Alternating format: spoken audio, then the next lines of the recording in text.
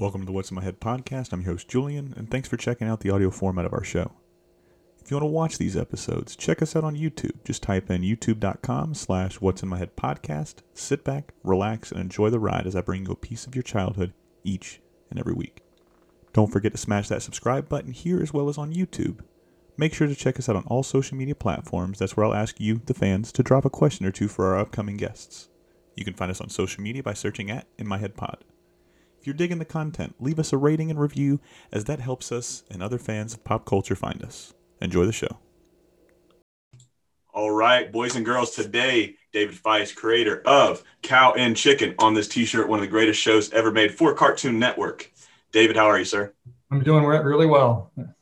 So when I reached out to I think it was your agent at the first time, I never thought that, one, we'd connect, and two, I'd be able to talk to one of the guys that made me laugh more with a cartoon about a fictitious cow and a chicken and a red guy and parents that were just legs, waist, and feet.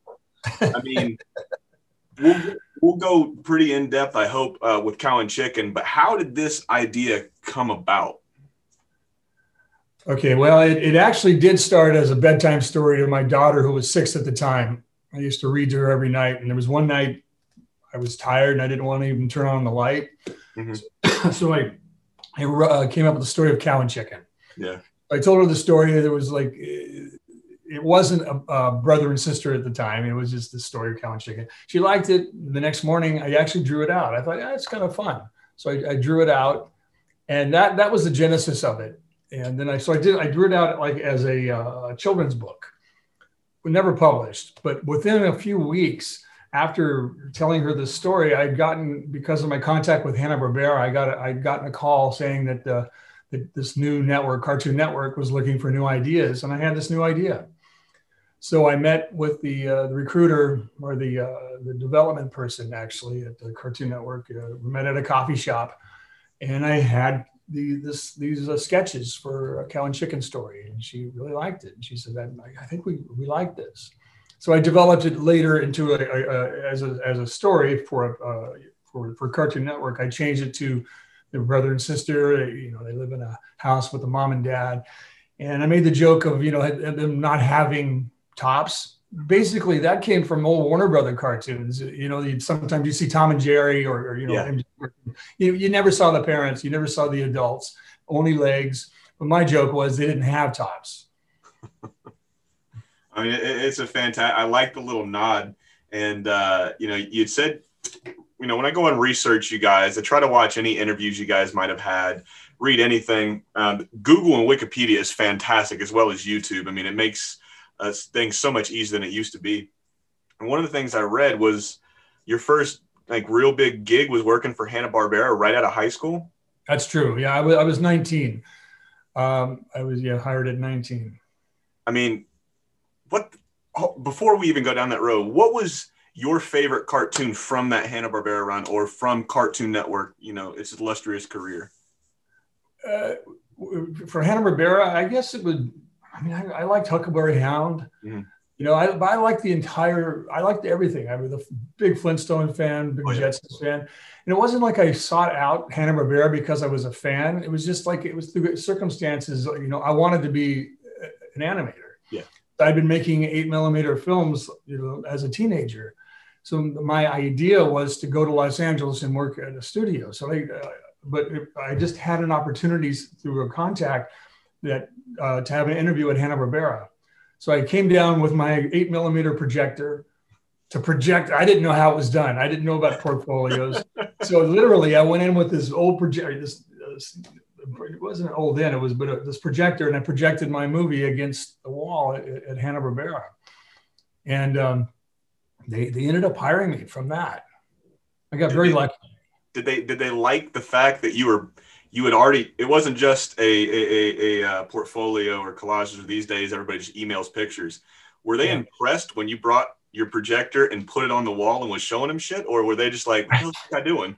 Yeah, I don't know. I mean, to me, it would be like, this is kind of weird, It's but I didn't know that. I thought that was the way you did it. And at the time, there was no video cassettes. You couldn't just pop a cassette in. So I didn't know any other way. And it was at that time, it was my first sound movie too. I animated Maxwell Silver Hammer from the Beatles. Yeah. So I put pictures to that song. So I figured out how to cut, break the music down and animated this thing. So I think it was just circumstances. Like they saw somebody that was young and like really eager, and they also had a position for me. There was like that you'd fit right into this, working with this guy. It was a guy named Ken Mundy, and I worked with him directly. He was like my mentor. He was this older guy, and it was like a perfect school for me. Yeah. It worked out really well. Yeah. I mean, when it started out as a story because you didn't want to, get another book, yes, what have you. With that first story, was it just cow and chicken, or did you have any of those supporting characters, those supporting roles built into that story for your daughter? It was just cow and chicken, and just they were, chicken. Yeah. And I was looking at I have the original book that I did, like the pages. Like if you're interested, I could show it to you too. Oh, 100%. Whenever you'd like to. Yeah. Okay. Do you want to do it right now?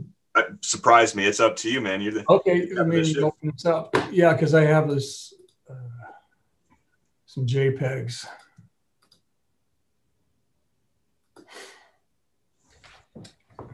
All right, let me share my screen.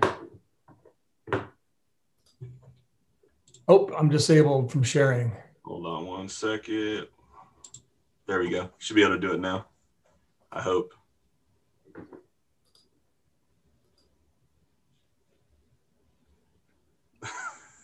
You see it? Oh yeah, that is fantastic. Okay, that's it. That was it. That was actually the first drawing. And like the next morning, I got up and drew that. So they they do look like what they ended up looking like, quite a bit.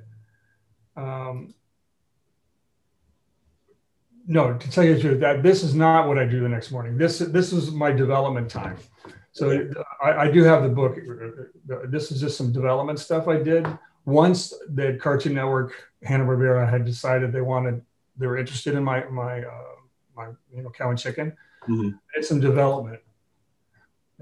Milking herself. This ended up in the pilot too. I don't know if you ever saw the pilot. Anything that they put out, I watched. It's been some time. I went back over this past weekend and watched a couple of my favorite episodes. Yeah, these are all sketches from the pilot that ended up in the pilot. That is fantastic. I'm going to get with you after, and then if you wouldn't mind sending those over, I'd love to put them on there to go along with this episode, because I'm sure there's fans just out there like me that would love to see this stuff. I love it when you guys bring on stuff that started the whole movement, or started, essentially what we're talking about now. Is fantastic. Okay, well, you see that image there? That was what I drew the next morning. So they were very kind of a simplistic version of cow and chicken. So did you ever get any kickback on anything as far as, because I was watching the episode earlier where Cow gets her first job at a milking factory, and then one of my favorite lines there, and I'll bring up another line for a different show, and I just looking back on it now, I was like, holy shit, how did I not hear this? When he's like, hey, would you like to go in there and give me a sandwich? She's like, I would love to squirt for you. Is there any like kickback as far as the character designs? I mean, Cow's walking around with an ass out. I mean, I got to imagine there might have been some head shaking at least. Well, I mean, not really with Cow. I mean, there was a little bit. I couldn't use the word teats because Cow, it's an udder with teats, right? They said you can't say teats, so it was always her udders, and mostly it was with the red guy. Be careful, like don't put the butt right straight in camera. Well, like, I mean, the guy's like, that was his character. That is his character, walking on his butt, and it's always, that was prominent at all times. How did that come about? Because that's one thing I never saw before, and I haven't really seen since. So I don't know if you've got the market cornered on ass walking, but nobody's really. I mean, what the hell was that about? I think that's fascinating for one, and funny as hell is for two. It kind of suggested itself by seeing by developing that character, and then he, he didn't have any pants on, And by the way, too, that little part, when I started developing, after I wrote this little book, and then the Cartoon Network said they wanted to do a story, I realized it was like a little bit too young. Mm-hmm. So it didn't feel like it had much legs, and that's why I changed it to the dynamic of being brother and sister. I thought it was a better dynamic. And then I did the whole opening to the story, which is in the pilot, and there was something missing, and it was this other character, this red guy. And I dreamed of that character. I woke up in the middle of the night with the character, the devil character, saying, "Hello, it's me, the devil. I stand for all that is bad. Also, I'm naked." That line, and that line, the actor Charlie Adler, who did all the voices for Cow and Chicken, who was actually the most important figure, I think, in this series. When he did his audition, he did that line, and that's the line I used in the pilot. I couldn't quite recreate the power of that delivery of "Hello, it's me, the devil." That the way he said it was just so perfect. But it started as a dream, that part. Did you have a specific voice on how you wanted all these guys to sound, or did you have any part in selecting Charlie? I did have I was there for the auditions, and many people auditioned, and it was never even thought that there would be one guy doing everything. It was like we were people doing cow, we had people doing chicken, and people doing the red guy. But when Charlie came in, Charlie auditioned for all of them, and he did them in order. I mean, he could do cow talking to chicken. It was like, this guy was amazing. So once the auditions came in, there were, I don't know, maybe 75 people. It's possible. I told him, I said, this one guy is the best for all of these characters. And there was a little pushback when I said, well, yeah, but Mel Blanc did all of Warner Brother cartoons, and everybody kind of agreed, yeah, well, I guess that's true. And so we went with Charlie for all the characters. Now, did you have any, I had talked to Fred Seibert not too long ago, last week. What was he obviously we talked about Cow and Chick and Dexter's Lab. Ed and Eddie came a little bit later, but Johnny Bravo, all those heavy hitters. Did you know any of those guys beforehand, and what was that meeting like with Fred? Did I know any of the other creators? I did. I had worked early on in my career with Danny Antonucci in Toronto. I was working in Toronto at a studio, and he had just gotten out of college, and so we worked together. But that was the only time I ever worked with him, so I knew him. And then later on, I became friends with Van Partible and Gindy. I know Gindy, and we were all friendly, but I didn't know them before. I'm going to go ahead and drop the screen back to where it was. But I'm going to get with you, and right after this, I'll get with you and see if you couldn't send those pictures up, because, like I said, a lot of those fans would love to see it. Absolutely. So how do I stop? Oh, stop share. Sorry. There we are. Beautiful. There we are. Now we're back. So working with Fred, did he have, he was very adamant in saying that he let you guys be the animators. He let you guys do what you wanted to say and the stories you wanted to say, which is relatively unheard of in any real industry these days. Everybody's got to have their spin. Everybody's got to have their notes, if you will. What was that process like? Was it very hands off, or? No, that was all true. Fred's terrific, by the way. Yeah. And I think we all were able to do what we did. It was because of Fred. He really did have our backs. Yeah. Yeah. He's awesome. There's nothing but praise for Fred Seibert. Yeah, he was a fantastic.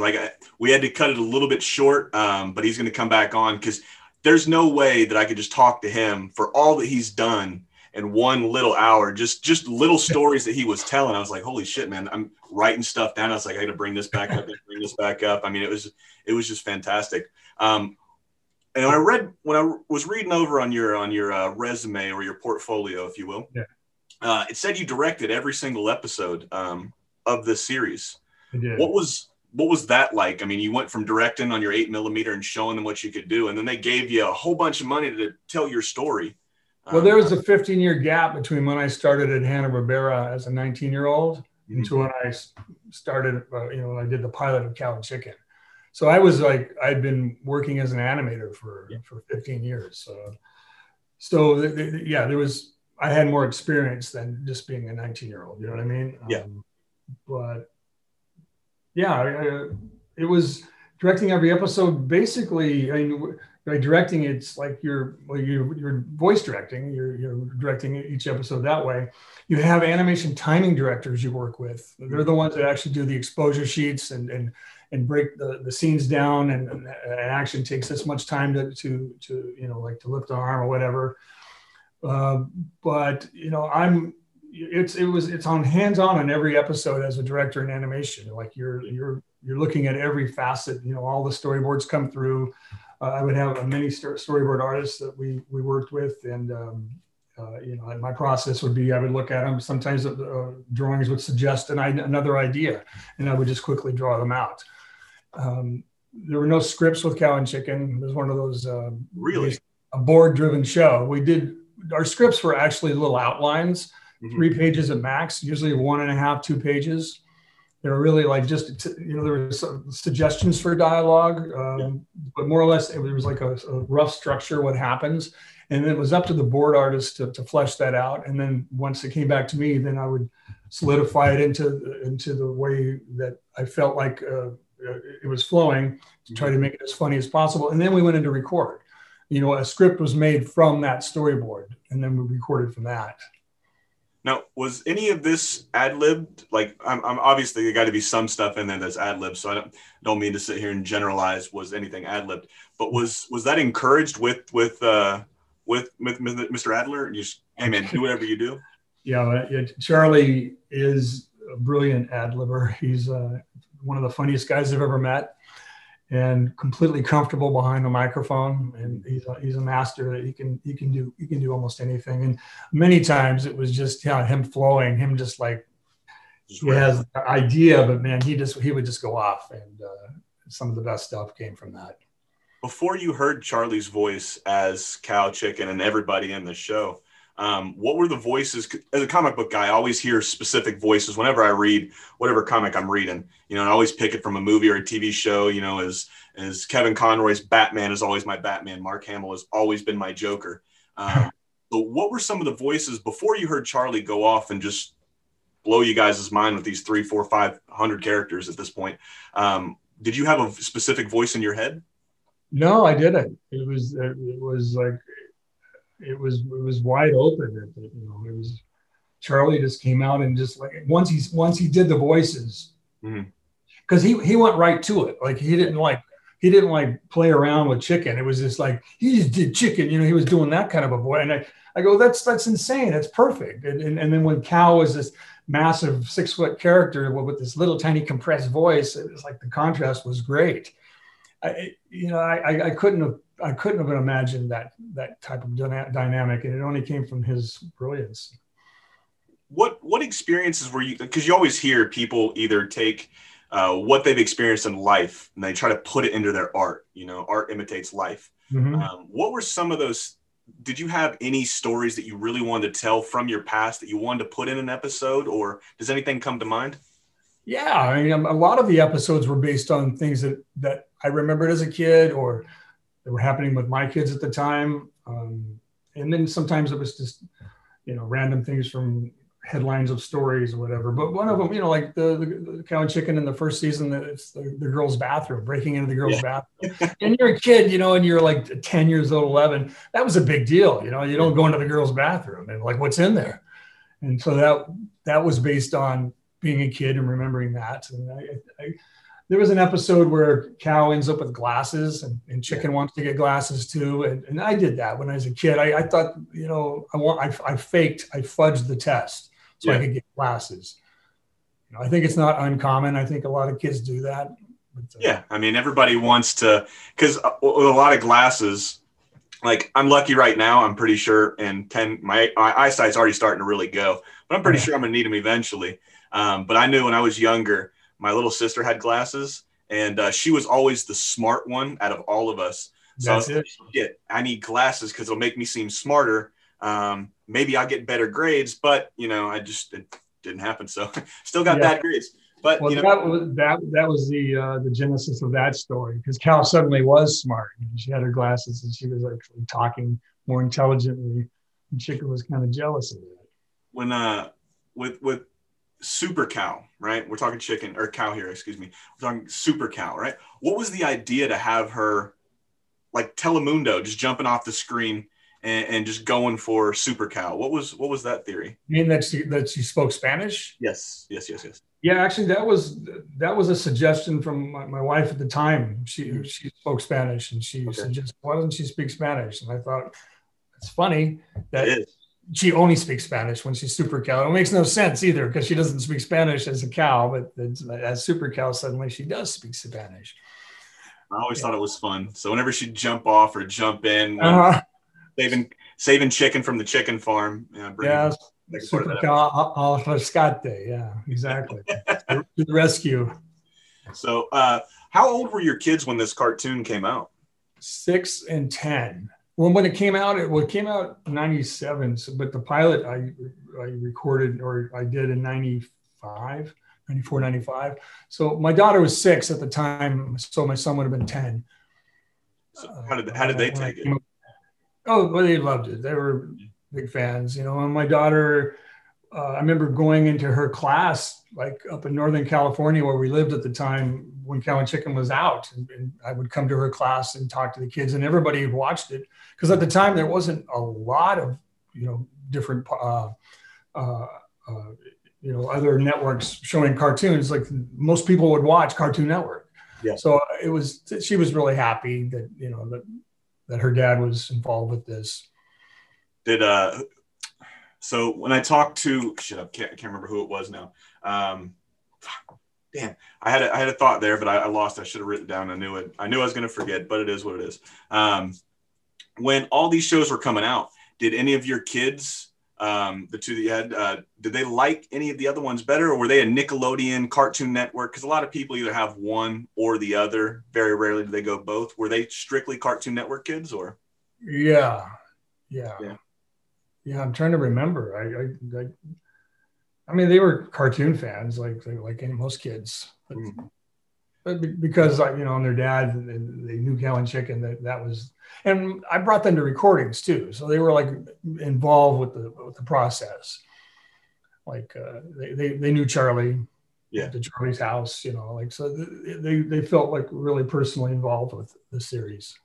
Well, that's cool. I mean, it all stemmed out of getting your daughter to go to sleep, man. Right. I mean, that's right. It just goes to show you a $1 billion idea, $1 million idea, whatever you want to call it, will come from damn near anywhere. And then it spins out I Am Weasel and IR Baboon. Which one were you more surprised with like just the popularity? Was it the Cow and Chicken, the initial, or were you just, not dumbfounded, but were you like shocked that there was such a big push for I Am Weasel and IR Baboon?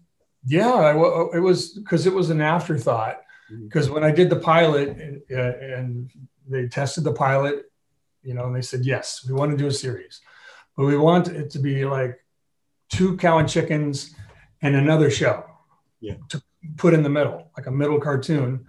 And they said, do you have any other ideas? And so I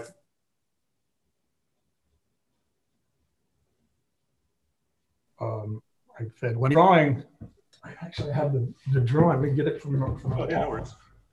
I did this drawing. This is the original drawing. I don't know if you can see that. Oh yeah, that's fantastic. Okay, that was it. That was the first drawing.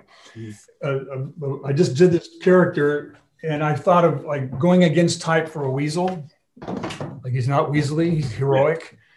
And the title "I Am Weasel" comes from one of my favorite authors at the time. It was Richard Matheson, who wrote I Am Legend. So that's what I was thinking. I am Legend, I am Weasel. And so that one drawing spawned the idea. Okay, and then the idea of bringing IR Baboon was, having a foe, so I have like the monkey and the weasel from the song. And then Baboon is this guy who's not intellectually able to spar with Weasel. And again, weasels were like, in most cartoons and most in our culture is like they're sneaky and conniving. I mean, this guy's the exact opposite. Yeah. So that's how that started. Now, which one? And it was a surprise. Go ahead. I'm sorry. No, and it was a surprise that it became popular, because it did spin off into its own series too. Yes. And it's gonna sound like I'm asking you which one's your favorite kid. And most of the time, whenever there's a couple cartoons like this or a couple things that people have worked on, they either don't pick or they deflect. So you can do both. It's consistent, with the podcast. But which one gave you, or which one had more creative freedom, or which one did you feel like, man, you left it all out there, artistically? Was it Cow and Chicken, or was it I Am Weasel? It's Cow and Chicken. Yeah. Yeah, definitely. Yeah. Why do you think that is? Yeah. The dynamic I liked. I thought it was sweeter. I liked, at the depths of their relationship, they did love each other, even though it was silly and there was like a lot of animosity. But I think that part of it I really resonated with. Yeah. Yeah, there was a lot of heart. It's always crazy.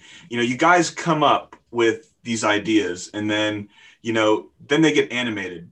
And essentially they're two-dimensional, but with you guys' passion, you guys' heart, you guys' wanting to say something or come across and just put your word or put your spin on something out there, you guys really make two-dimensional characters seem 3D. And it makes it so easy for us fans and me as a kid.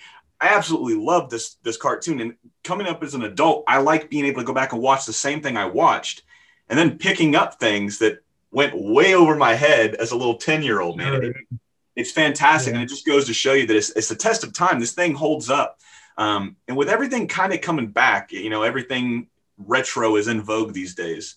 And they've done a whole bunch of stuff from Nickelodeon, from like Invader Zim and Rocko's Modern Life, got a reboot, if you will, on Netflix not too long ago, and Hey Arnold as well. Has anybody at Cartoon Network kind of tried to bring you guys back in to revisit Cow and Chicken? No, I have not heard. I mean, I'd be interested in it. I'm still really close with Charlie. Mm-hmm. He still does the voice beautifully and wonderfully. Yeah. It would be kind of fun to revisit this, because I still have more stories. I mean, what would be that? What could we do as fans, other than I'd write my damn senator every single day if I had to, if I knew he would do something, just to bring back. Like I said, there's nothing that makes me feel more like a kid than going back and watching a show like Cow and Chicken or Johnny Bravo, Ed, Edd and Eddy, what have you. You get transported back in time. I remember where I was when I saw this episode. I remember where I was when I heard this. It's the same thing with food. You smell something, you're instantly transported back to mom's kitchen or granny's kitchen or anything like that. I mean, what would it take, do you think? I mean, is it just a bunch of us knocking on doors, or, what do you think would help? I don't think that would hurt. I think that would be, yeah. Yeah. All right. That'd be awesome. I'd be totally open to it. Well, I've got my notepad right here. I'm going to write it down. Okay. Call Cartoon Network. So I don't know if it'll work, but so one thing I was really interested in, because you brought up the Flintstones, but you started working on the revival of the Jetsons, for the Jetsons movie. Yeah. What was better for you, Flintstones or Jetsons? Which one do you like more, I guess, is what I'm asking. What I like more, the Flintstones. Yeah. Yeah. Flintstones guy myself. Yeah. I mean, that was my earliest memories as a kid. I mean, the Flintstones came out in 1960, I guess, but I was one. So but I grew up, that was just, they are very familiar characters. They're like family members, like I knew them that well. So to have the opportunity to work on a show like that, even though it's another iteration of it, it was an honor to be able to draw these characters. What was your first, because I read up on you, and then they were saying that Rocky and Bullwinkle was huge for you. Was it your biggest inspiration? Is it safe to say? Or yeah, I think so. Yeah, just for like the snappiness of humor. Like, as a kid, I mean, again, like you said, a lot of things went right over my head. For the most part, though, it was like, I really dug that fast talking back and forth, and how ridiculous the stories were. Yeah, and it was fucking flying squirrel and a moose. I mean, it was one of those ones, because a lot of this stuff I came onto, with the exception of, that Renaissance boom with the cartoons that you were a part of and you helped usher in. I saw a lot of the Flintstones, obviously, in rerun or back when they put them on Cartoon Network. Sure. And the same thing with Rocky and Bullwinkle. I absolutely loved that cartoon. And it was crazy to see just how far, I guess, cartoons had come, right? So you had the Flintstones, Rocky and Bullwinkle, and then the Jetsons, and you mix a whole bunch of other things in there. And then you get to things like Cow and Chicken and Dexter's Lab. When you started pulling or working with the people to put this show together for Cow and Chicken, you had mentioned one of the guys as your mentor. Was there anybody else that you sought out that you were like, I really need this guy's a wealth of knowledge, or this woman's a wealth of knowledge? Is there anybody you really wanted to work with that you got to work with? You mean for Cow and Chicken specifically? For Cow and Chicken, or any show that you've actually worked on, was there anybody you sought out and you just had to have them, Well, the only thing that comes to mind right now is just with the actors. When I was casting the show, the character of Flem, many actors came in to do Flem, and Howard Morris came in, and I was a big Andy Griffith fan. Yeah. And Ernest T. Bass was one of my all-time favorite characters. I don't know if you've ever watched the reruns of the Andy Griffith show. Yeah. One with Barney Fife. And Ernest T. Bass was that mountain man guy. And so Howard Morris came in, and his voice was also my childhood. He did a lot of Hanna-Barbera cartoons in the 60s. Yeah, Squiddly Diddly. I think he was on multiple cartoons. So he auditioned. Here's this guy in his mid-70s auditioning for the part of an 11-year-old boy. And it was the funniest thing I'd ever heard. And so I was honored and thrilled to be working with Howard Morris. And he was a great guy on top of that. And also he was one of the pioneers of television. He worked with Mel Brooks back in the 40s, like early TV. So it was an honor to work with Howard Morris. Did you, I always like, now if you don't want to talk about it, but I always like asking, not so much personal questions, but what was the best time you ever spent with him? Do you have any cool stories that you could share with Howard? Yeah, I mean, obviously, he did some voices, but usually a lot of you guys would go out and get drinks, or you go have dinner or something like that. Is there anything that you could talk about with him? Yeah, I mean, he said some things that were like almost like kind of sad, really. He was just talking about like it's as being somebody of his stature who started it in the, he really did start television.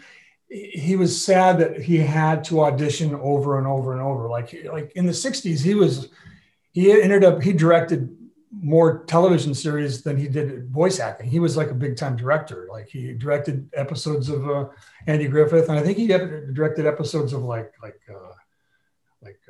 Bob Newhart, early Bob Newhart. I mean, he was a big time television guy, but he was just lamenting that he had to like re-audition, and people say, "Who are you? What have you done?"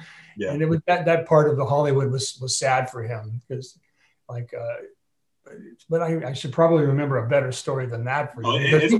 He was not a bellyacher at all. He was quite great, Yeah. No, it's a perfect story. Like I said, I always like getting just a little bit from you guys, because what I'm doing now is essentially what you had with him. I'm looking up to you. And like I said, most people look at it as just another cartoon, man. Growing up, I had a pretty easy life. I had a mom. Dad wasn't really in the picture. Dad wasn't in the picture. Wasn't in the picture at all. And I found a lot of comfort in these things, almost like you probably found a lot of comfort in watching him, or listening, or watching the stuff that he directed, voice acted, or whatever he was in, so I like asking you guys stories about your mentors or your heroes or stuff like that, because not only does it make, the whole process really mean something, but it also goes and says that, hey man, I know where I came from. Hey, I know where I started. Or, hey, I know who I looked up to. And you kind of bring them along, or you kind of give thanks. You give them their roses while they're here, And this year has been a complete, absolute shitty year. 2020, I mean, we've lost so many people that have been influential. I mean, between Kobe and Chadwick, and just last week, it was Sean Connery and, Alex Trebek and Eddie Van Halen. It's just been a shitty year. Yeah, sure. So to see that you got to work with somebody that you had high on a pedestal and that he was a good guy. They always say never meet your heroes, right? Yeah. Every hero of mine, with the exception of one, so I'm shooting, one for or 99 for, 100 type of thing. Yeah. Have all been fucking fantastic people. Oh, I mean, you're in that list as well. Like I said, man, I had so much comfort watching this stuff. And then when I deployed and I took this stuff overseas with me, you guys got me to not think about missing my wife and my son. You guys were able, as silly as it might sound, for a small fraction of a time, take my head, my brain, and put it somewhere good, put it somewhere I wasn't depressed, put it somewhere where I wasn't sad, right? And I can't thank you guys enough for that. I mean, like I said, most people look at it as just a cartoon, man, but this shit was life for me when I was growing up, and it really still is. And now I'm showing these things to my son, and it's funny seeing him scratch his head at the same kind of stuff that went over my head, sure. But now I'm sitting there and experiencing it with him, right? So it's fantastic. And like I said, I just can't thank you enough for that. I wanted to, kind of ring it in and, start to wrap it up because we are getting a little bit close to that time, and I don't want to keep you too long. I know you got some shit to do, but what were some of your favorite episodes when you look back at the 2-3 seasons that you did with Cow and Chicken and the multiple ones you do with I Am Baboon, I'm sorry. My head is all over the place today. Right. But what were some of your favorite cartoon or favorite episodes of Cow and Chicken? One that comes to mind right now is the orthodontic police. And that was based on my experience too, because I had braces as a kid and there was a lot of pain involved. And I always imagined not only did you have wires, I think I had a strap on my head, and I was imagining motors and pulleys. And that's what the impetus of that story was. And then, I liked how that one turned out too. It's ridiculous. There's one, so I had braces as an adult, so I can completely understand. I wish I would have done it because it would have been a lot cheaper if my mom paid for it when I was like 12 when she offered. But I was like, nah, man, people are going to like me for my personality. They don't give a shit about my mom. Then you start getting older and then you notice that, I'm not smiling in pictures, or I just don't cover my mouth. Then I went and paid for it, and it was expensive as hell. So, but that's neither here nor there. One of those characters that I love that you guys made was Boneless Chicken. Yes. Cow and Chicken's cousin. What was the thought process, or how did that one even come up? He's like, let's do a chicken, but he's got no bones. I mean, that was the first season too. That was really super early on. And to me, the title just suggested itself, because that's an actual item, a boneless chicken. You order boneless chicken. Yeah. But I thought it'd be funny if that was a character. It was like his uncle. And also to make him as a babysitter too, which is ridiculous because he can't move. So that's how that started. And he ends up getting thrown on the roof, and that's when Cal gets up on the roof, and then she's thinks that she's going to die instantly, and then immediately goes to thinking she's going to eat her uncle. Just to sit there and think, because if you take a look back and you look at the culture in the 90s, and I can't really look at it as far as like a personal, a personal experience from it. But looking back on it now, right, and sitting there thinking all the crazy shit that went on in my life, a boneless uncle watching you isn't really that far from, what really happened in the 90s. I mean, I would have my great aunt, Aunt Marianne, and my great uncle Bob come down every summer for us, and when we were in all the way up until 5th grade, and he would watch my brother, me, and my little sister. And whenever they were in, we didn't get any cartoon time whatsoever, right? We only had one TV in the house, and they were hooked on Walker, Texas Ranger, In the Heat of the Night, the Andy Griffith Show, Designing Women, all these old school shows. And they would just sit there like they had no bones on the couch, vegging out, so I could kind of equate oh man, this is my Uncle Bob, but it's a chicken. Funny. He's got no bones. That's funny. Yeah. So what were some of the characters that you probably wanted to get in there that you might not have gotten in there, or they just pretty much let you do what you wanted to do? Pretty much. I mean, there are a lot of stories that didn't get made because to get a story made, you actually had to do it was 6-to-1 ratio. You come up with 6 ideas and then one would get green light. Okay, go. We like that one. So there's, out of 102 Cow and Chicken episodes, there's probably 600 ideas. Mm-hmm. You know what I mean? So for the most part, I think everything that I really wanted to get in got in. There wasn't anything like, oh, I wish this one would have been done. You know, I was pretty happy with what we did. Yeah. Well, that's good. I mean, like a lot of people like, man, I wish I could have done more. Obviously, we want you to do more cow and chicken. That's what we really want. But if, say, hypothetically speaking, right, Time Machine next year comes out, they're like, hey, we're going to do a cow and chicken, right? Obviously, you're not going to spoil anything, but would you pick up right where they left off, or would you want to do that whole flash forward sequence? You mean making it now? Like a little bit older, yeah, like bringing them out. Like they did it with Rocco. They pulled them out and they put him in 2018, I think, is when the last Rocco came in. Yeah, well, I was trying to not put it into a specific time. It wasn't like, you know what I mean? I didn't want to be too topical, although I'm sure there's something topical in there. It just happened, you know. But I think that for the most part, there is no time. They're not in a set time. Yeah. You know, like, you know what I mean? Yeah, I got you. So I just didn't know if you wanted to make them older, if you wanted to pick up pretty much right where they left off. I would keep them as brother and sister, you know, and 10, 11 and 7 and 11 years old. The cow is supposed to be 7, chicken is 11. Now, did you pull any of your kids' personalities or any of their little quirks and put them into cow and chicken? Not really. No. Just maybe like, you know, like typical brother sister, you know, they pick at each other, but then they love each other. Okay. So I always, like I said, I always like asking little questions like that, because sometimes you'll either pull like, oh, that was my personality, or it's my little daughter's personality, and I put them in there. What was the thought when they saw this? They were like, holy shit, dad animates, dad makes cartoons. This is great. I mean, was it open reception right off the gate, or did you have to talk them into it, to watching it, or they just, man? No, that was just like part of their life. I mean, I was doing it, they're drawing, you know, I was working as an animator their whole life. Yeah. So it was nothing strange, just normal. That's just the way it is. Like all dads have a TV show in their mind. You know what I mean? Yeah. Yeah. And it wasn't a big deal made of it. It wasn't like, you know, this is different. You know, this is just their life. Did they show that artistic bug when watching you draw and animate and stuff like that? Did they want to do what dad did? Not really. My son's funny. He's a funny guy, but never got into this line. And my daughter worked in the studio system a little bit. She's a mom right now, raising a small son. Yeah. And, she's very creative, very creative. Yeah. It's always interesting to see like which one kind of gravitates towards you or your wife, or, you know, in between type of things. So, last couple questions. When it's all said and done and David Feiss is sitting back in his chair 30, 40, 50 years from now, you know, you've said everything you've wanted to really say.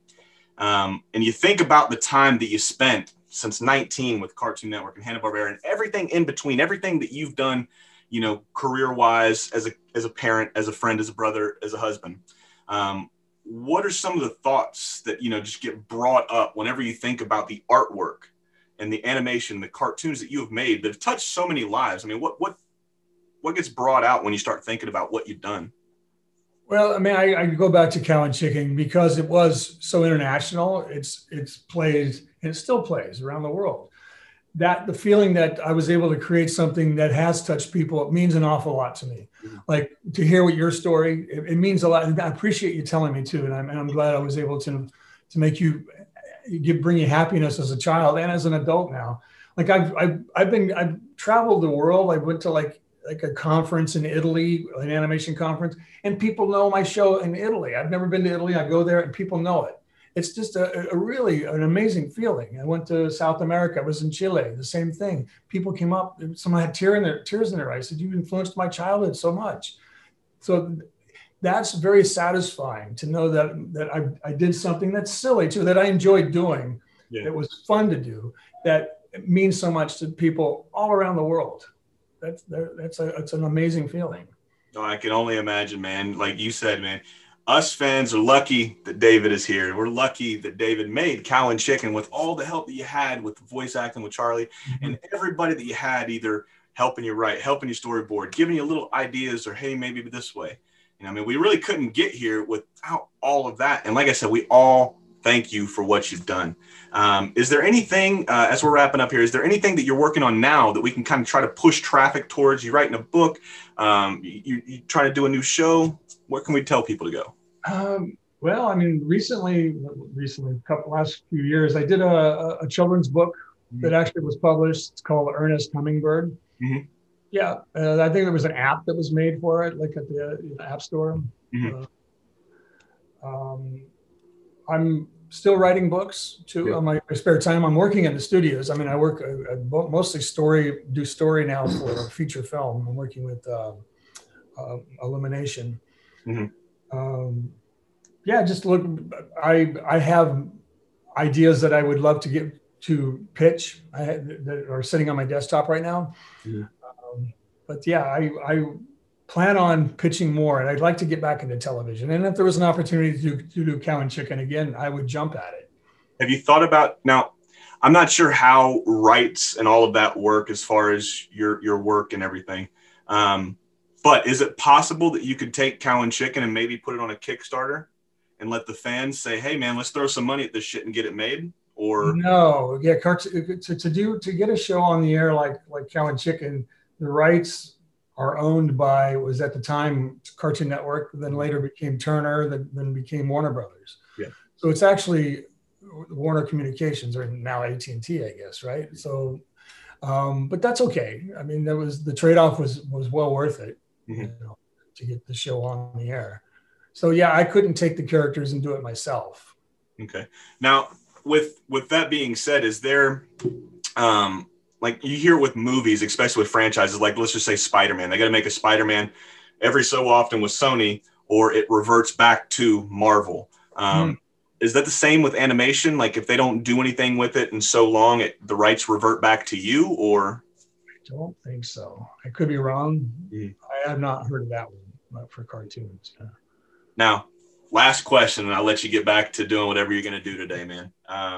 When you sit down and you came from a really, I don't want to say murderer's row, but it's like a murderer's row of just like all these quote unquote killers with cartoons, right? Like I said, Danny, Jendi. You had John Zell-Dilworth with Courage. You had Danny with Ed, Ed, and Eddie. And the mind is escaping me as far as Dexter's Lab goes. I think that was Jendi. It was Gindi, Tartakovsky, and then Van Partible for Johnny Bravo. If you couldn't pick Cow and Chicken as your favorite from that what a cartoon, or that, just like I said, that murderer's row of just amazing cartoon after amazing cartoon, what were some of your favorite ones to really watch or listen to or see the storyboard or the art for? Of those cartoons? Yeah, just of that I think they did 48 for What a Cartoon or Cartoon whenever they brought all those things in there. 52. There were 52 that were done.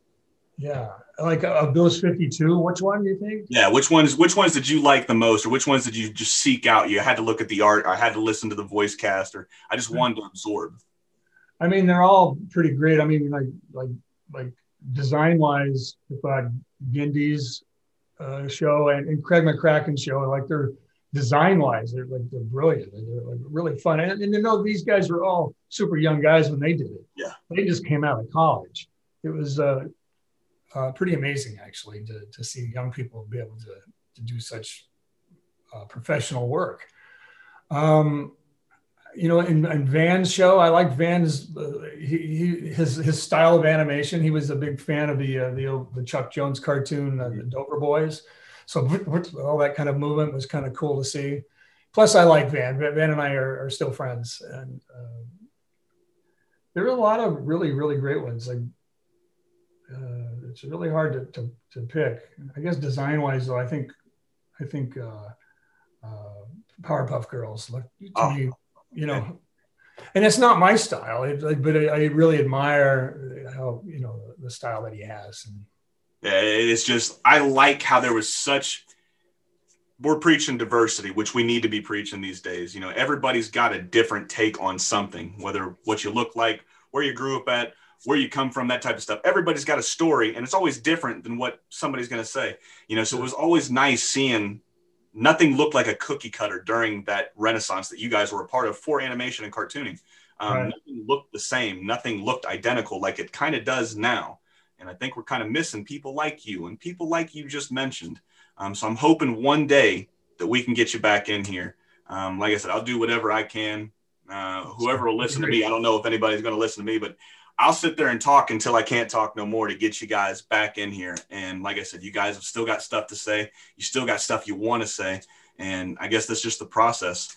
This has been a fun talk. I know I got you early. But I'm glad, like I said, I'm glad you chose to do this. Are you a part of social media or anything like that where we can kind of push traffic towards your social media page or anything like that? Not. Oh man, you're already winning at fucking 10 o'clock in the morning. You're not a part of social media. It's fantastic. It's depressing to get on that shit. But nonetheless, man, this has been David Feiss. I have been Julian with What's in My Head Pod. You can follow us over all sorts of social media places that David's not a part of because he doesn't want to be depressed like the rest of us. Thank you again, man. I appreciate it. And thank you for making one of the greatest cartoons of all time. Excuse me. Thank you, Julian. Appreciate it. No problem, David. Have a great day. Stay safe. Take care. Thanks again for checking out the What's in My Head podcast. If you're digging what you're hearing, leave us a 5-star rating. That will help other fans of animation and pop culture find the show. Don't forget to smash that subscribe button, tell a friend, and I'll see you guys and gals next week. Good night.